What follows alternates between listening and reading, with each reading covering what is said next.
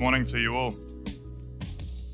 In a way similar to what the Apostle Paul wrote to the church at Thessalonica, he said, for the word of the Lord has sounded forth from you. And in a very true sense, I feel this way as I come to minister the word of God to you each, to you all.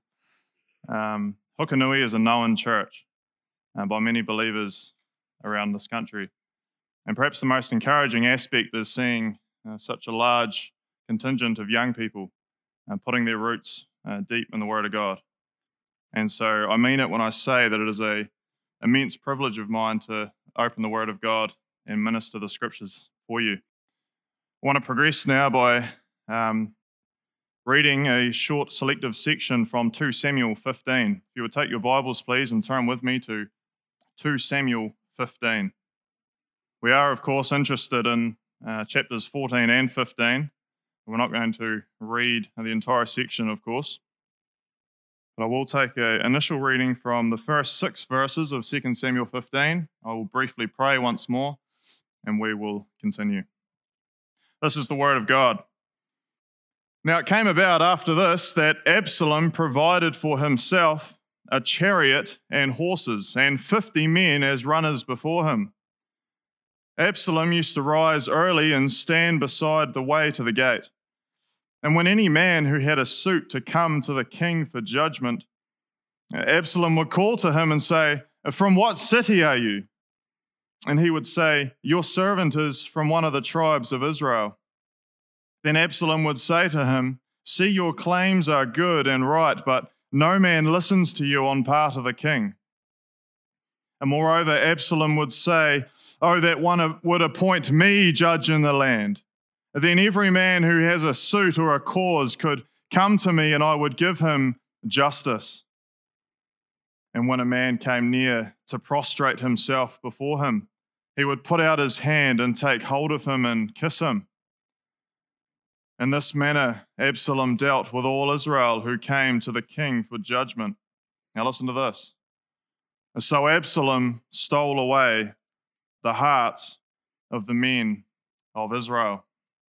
Let's bow in a word of prayer. Our Father, as we come into your house this morning to worship and to learn from your word, I pray that you would be with us each here.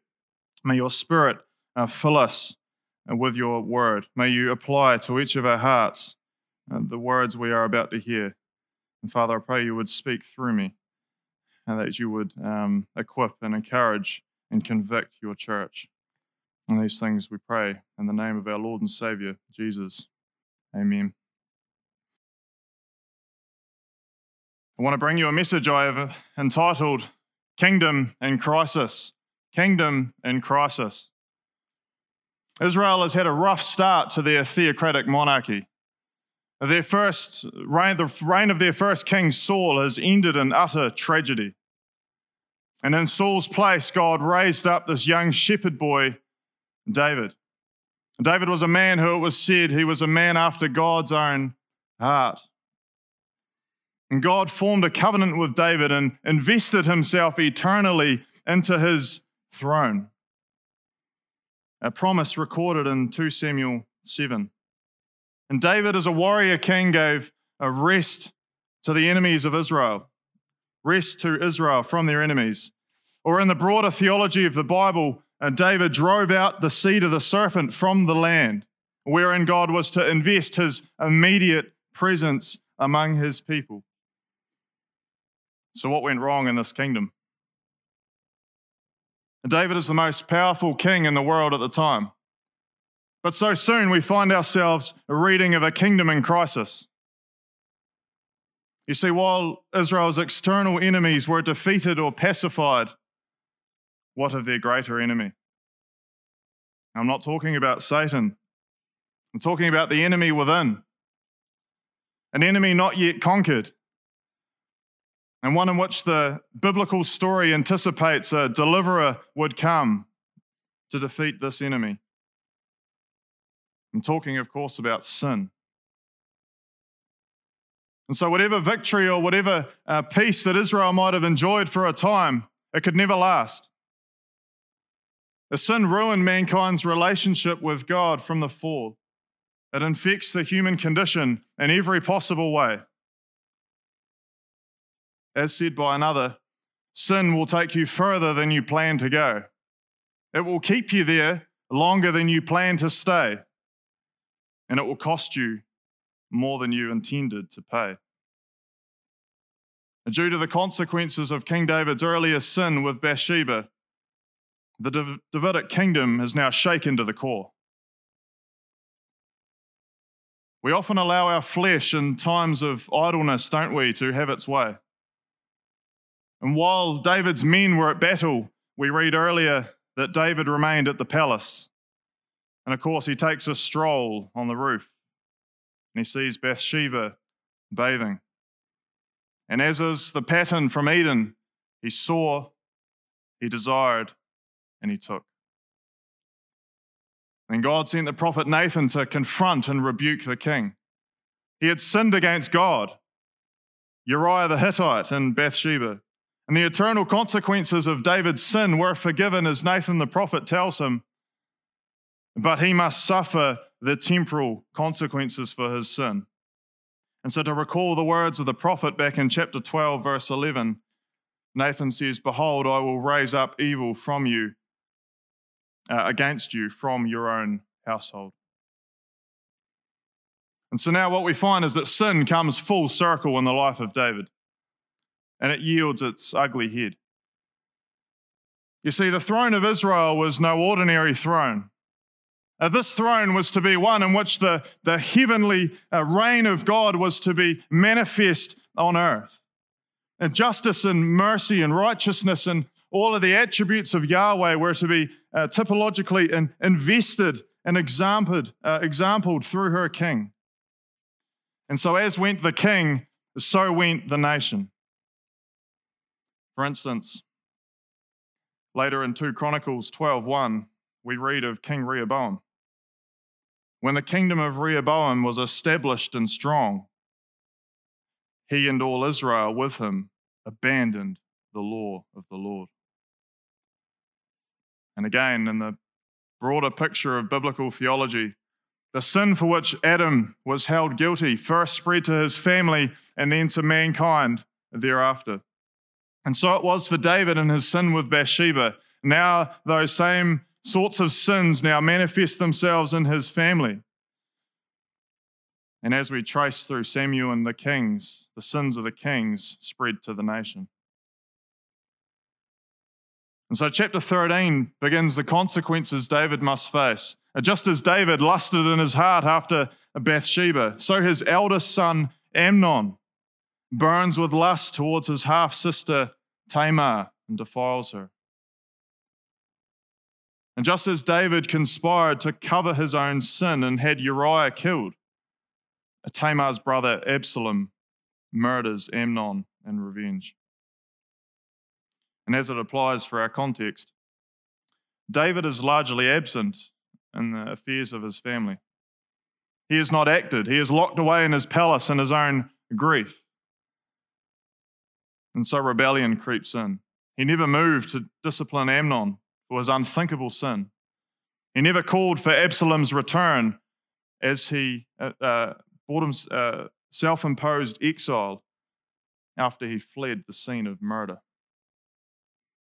So before we get into the passage, let me first set before you the importance of these two chapters as it relates to you and I here. Why does this text matter to you? The Old Testament is not simply a collection of stories through which we pluck moral teachings. Instead, it's redemptive history. And we as the new covenant redeemed are simply much further along in the same story. You see, a kingdom in crisis points us forward to a kingdom in consummation. Thus, the story of Israel and from the beginning in Eden are all portraits, shadows, and types of an eschatological, that is, final kingdom of God to which history marches relentlessly towards. And the failings of the Davidic kingship are perfected in the true King, our King, the incarnate Son of God, the Lord Jesus Christ. And so it matters, for we live at a point in redemptive history in which we can observe the faithfulness of God in times past. We can see that he keeps his promises to David despite the present crisis. Now, these chapters are not David's end, and thus we can be warmed by the fact that God has made promises to us in Christ Jesus, and that he will be faithful to those promises. So more on this later. But for now, I want to set before you three headings through which we will cover the text before making application. First, I want you to see Absalom's return. Second, Israel's heart. And finally, David's exile. So first, under Absalom's return, I want to briefly cover chapter 14. Essentially, what we have is Joab, the commander of David's armies, often called the king without the crown, attempt to have Absalom, the now heir to the throne, return from his exile to Jerusalem. Joab employs a woman to go before the king with a story of a grieving mother with parallels to Absalom's own situation with David. And David is clearly conflicted within himself, for his duty to serve justice for the blood of Amnon is at odds with the fact that Absalom as an heir is precious to David. And the ploy is successful. And if you'll note with me in verse 21 of chapter 14, verse 21, there we read this. Then the king said to Joab, "Behold, now I will surely do this thing. Go therefore, bring back the young man Absalom." Joab fell on his face to the ground. He prostrated himself and blessed the king. And then Joab said, "Today your servant knows that I have found favor in your sight, O my lord the king, and that the king has performed this request of his servant." So Joab arose, went to Geshur, and brought Absalom to Jerusalem. It would seem then that this tension that exists might come to an end. The king summoned Absalom. Surely now we will have an outcome, and David will get on top of the situation. Not so. Instead, the inactivity and failure to watch over the affairs of his own household worsen. So note with me in verse 24. However, the king said, "Let him," that is Absalom, "turn to his own house, and let him not see my face." So Absalom turned to his own house and did not see the king's face. Now down to verse 28.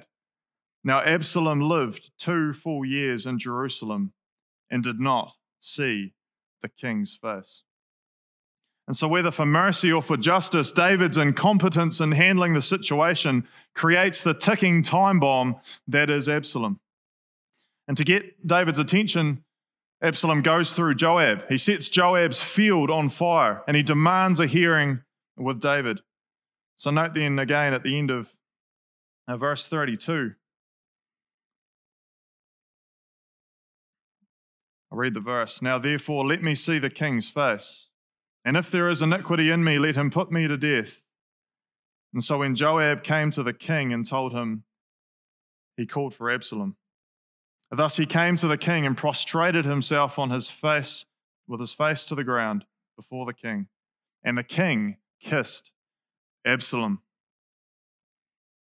So are David and Absalom now reconciled? I don't think so. We see David and Absalom embrace each other. Well, David embrace Absalom, but there are no words, no tears, no conversation, no repentance, no remorse, nothing. The irony of this chapter comes in the words of the woman of Tekoa to David for his discernment. See verse 17 and verse 20. So in verse 20 it says, "But my Lord is wise like the wisdom of the angel of God, to know all that is in the earth." But no such wisdom exists in David for now, in this present situation. And so we have the beginnings of a kingdom in crisis. Second, Israel's heart. Absalom begins to aspire after the throne, and to do so he undermines David and wins over the hearts of the Israelites.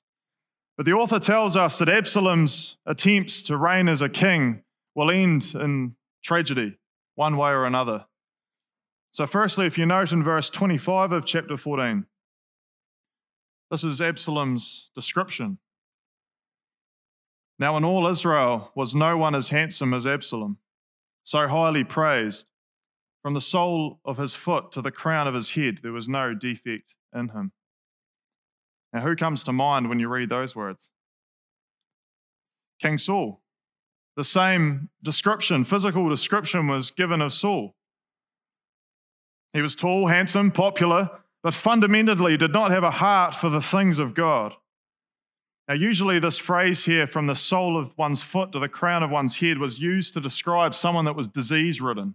And perhaps the author is trying to suggest to us that Absalom is disease-ridden also, not physically, but spiritually.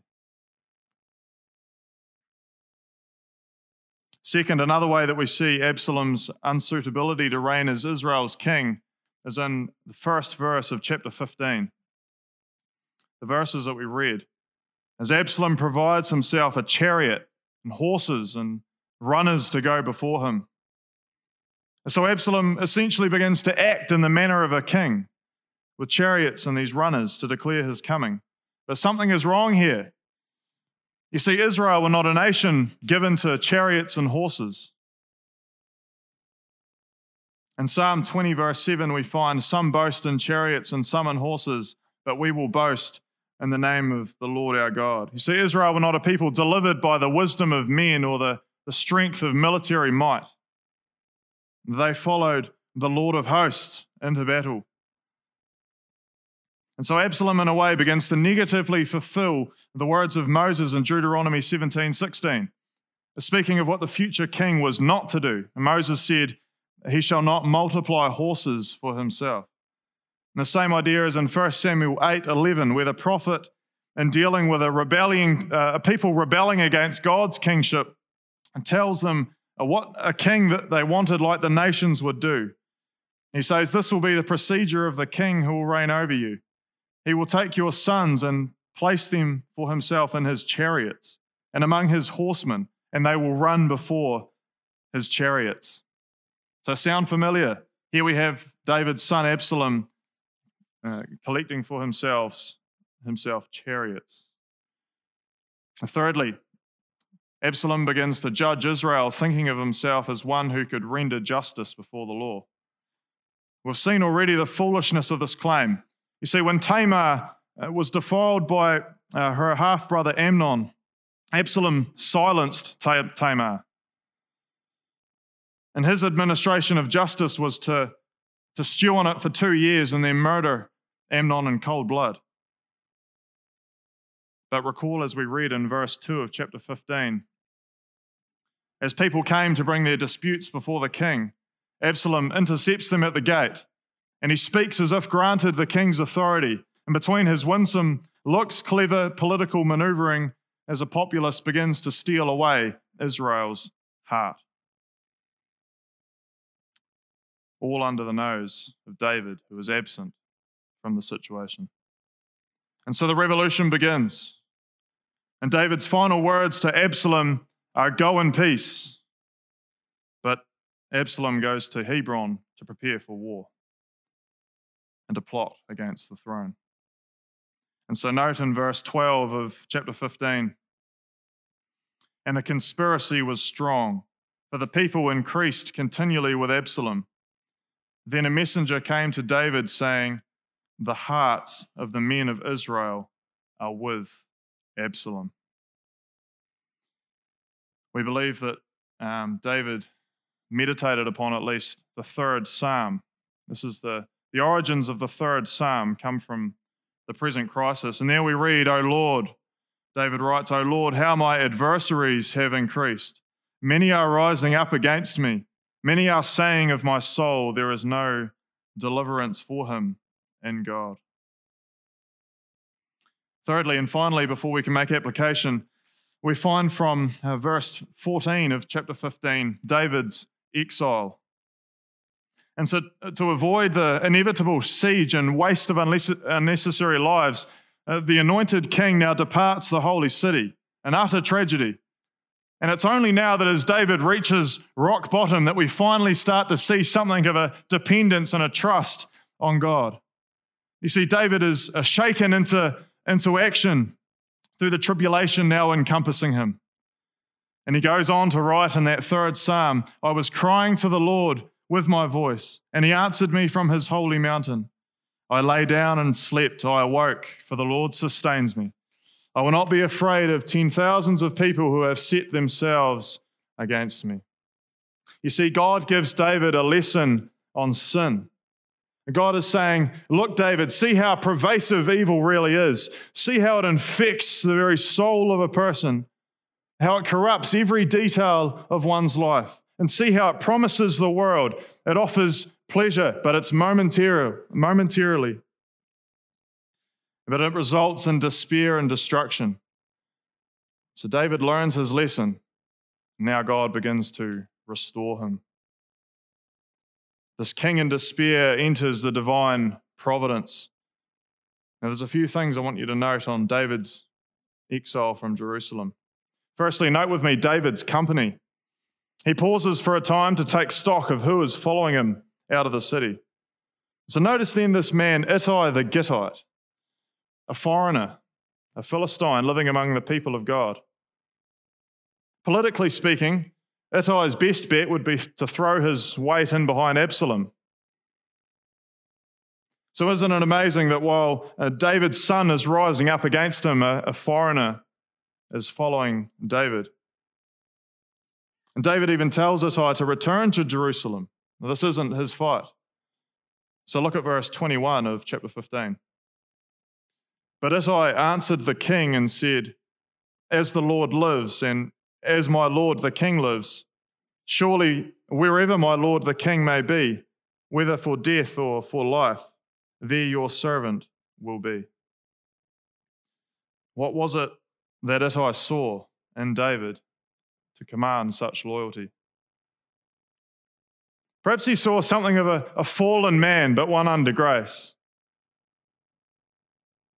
Perhaps he saw something of faith, something of truth, a mighty resolve for God, a glimpse of the gospel.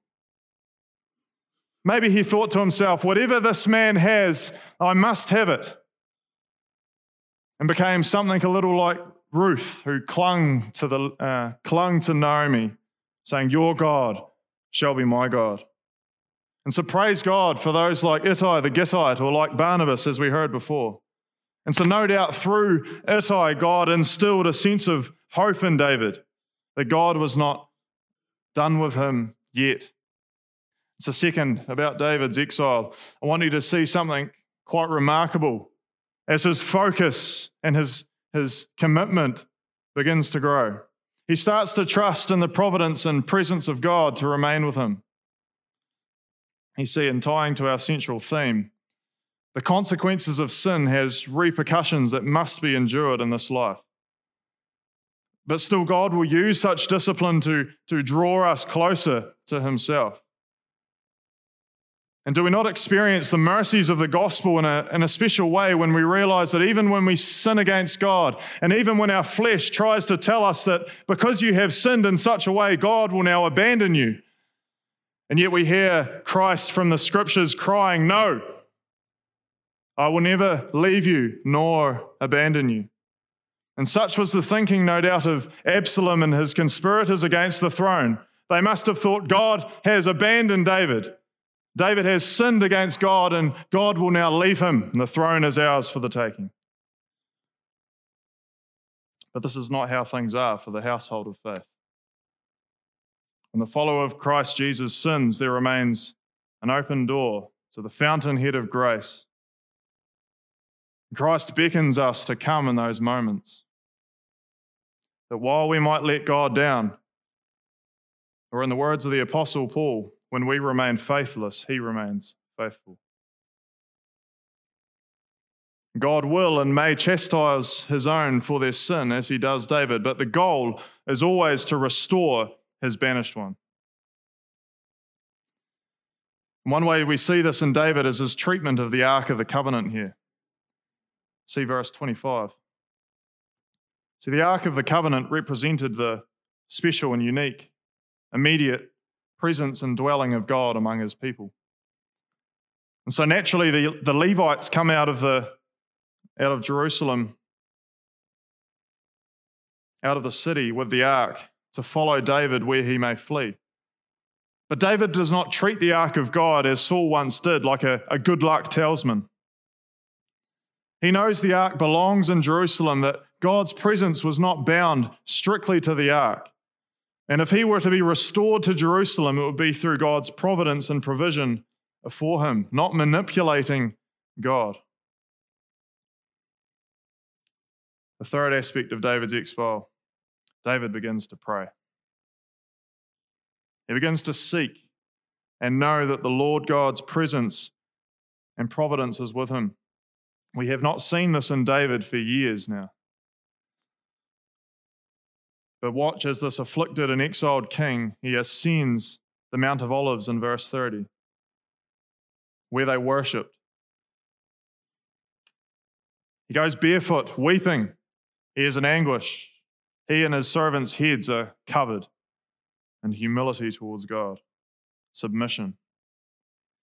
And then being informed that his head counselor, Ahithophel, has conspired against him with Absalom, David prays, "O Lord, I pray, make the counsel of Ahithophel foolishness."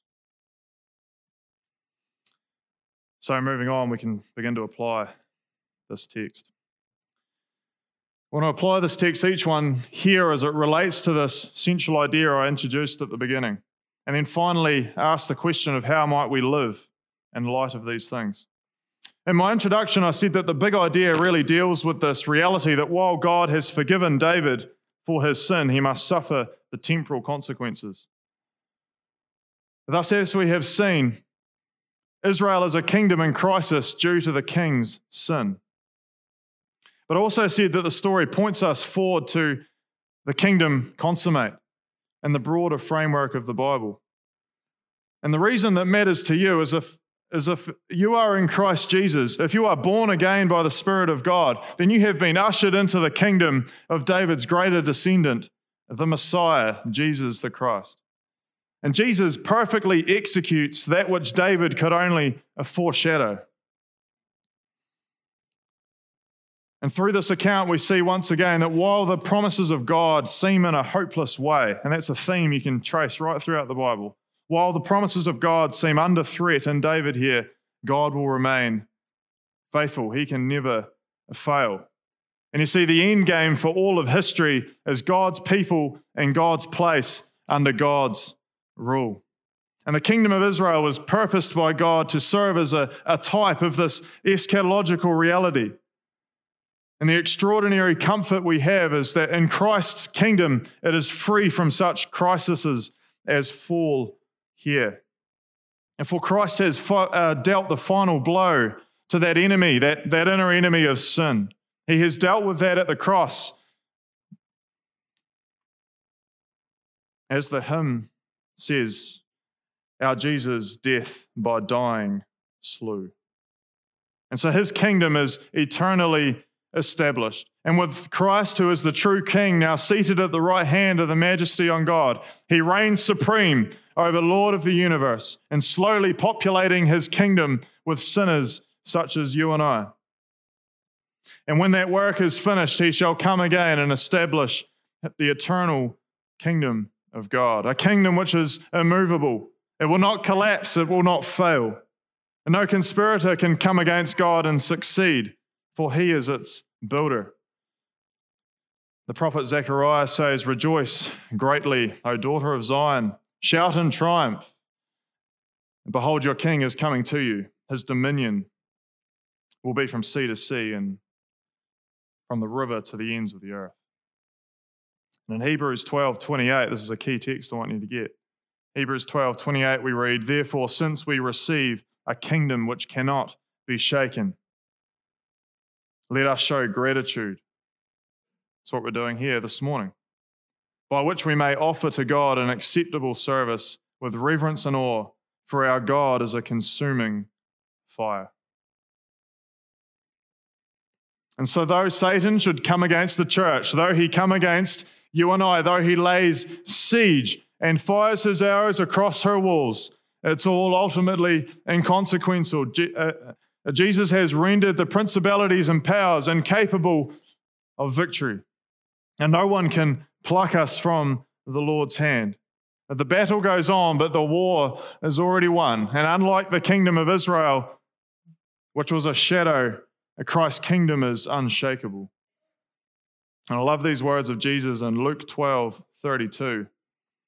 He says, "Do not be afraid, little flock, for your Father has chosen gladly to give you the kingdom."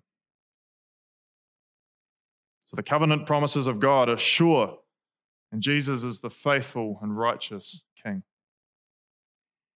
Finally, as we end, how might we live in light of this text? Let's get to Monday morning. Firstly, are there any relationships in your life, particularly within families, people with whom you have not been reconciled following an incident or something of that nature? You see, David failed his family in their greatest need.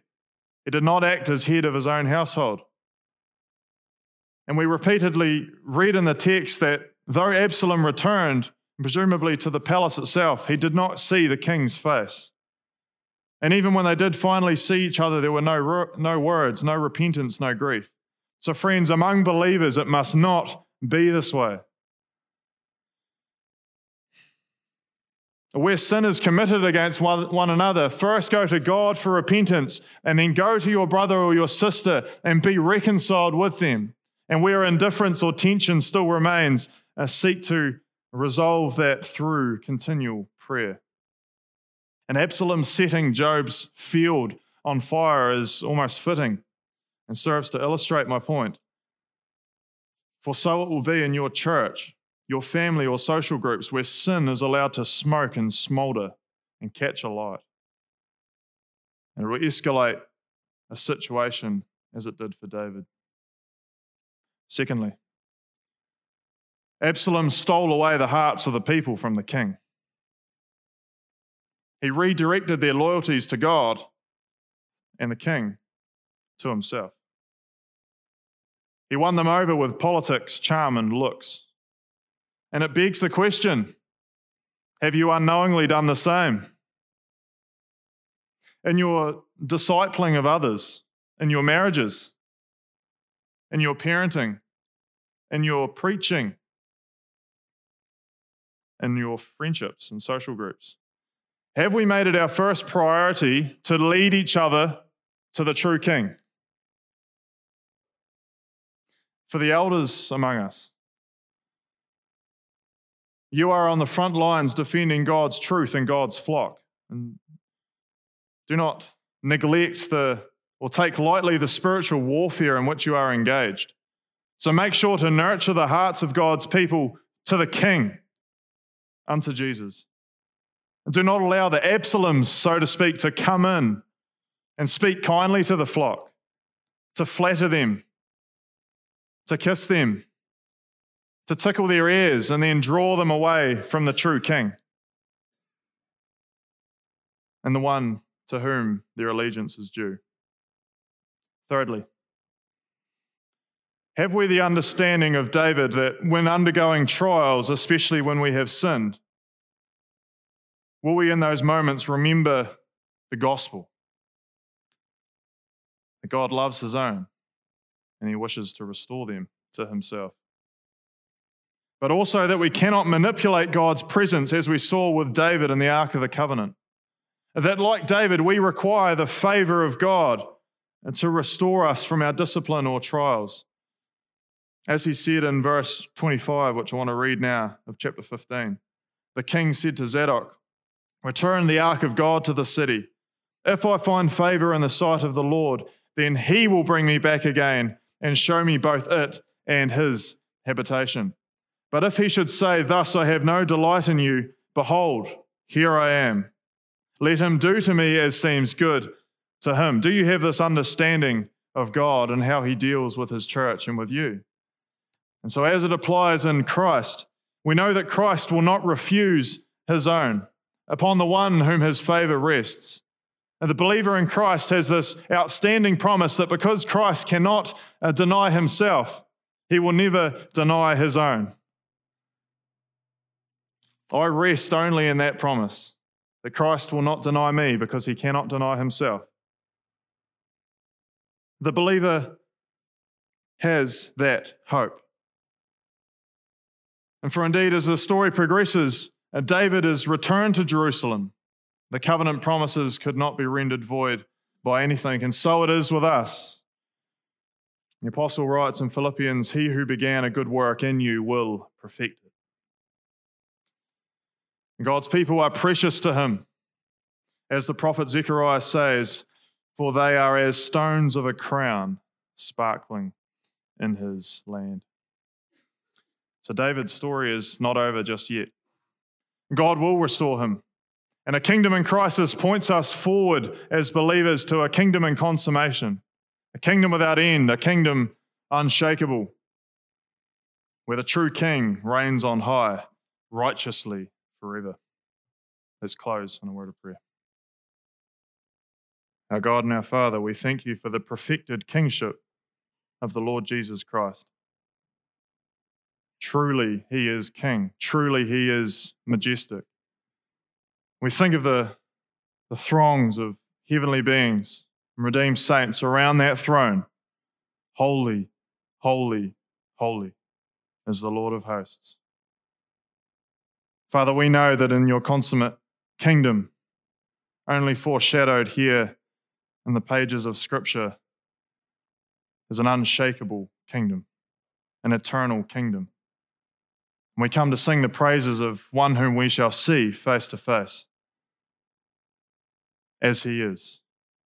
And we will be prostrate at his feet, for he is a righteous and just king and has dealt so mercifully with us. Father, I pray you would be with us for the remainder of this service. Point our hearts unto this King, Jesus. And protect us, we pray, from those things in this world which would draw our hearts and attention away from honoring him. In Jesus' name we pray. Amen.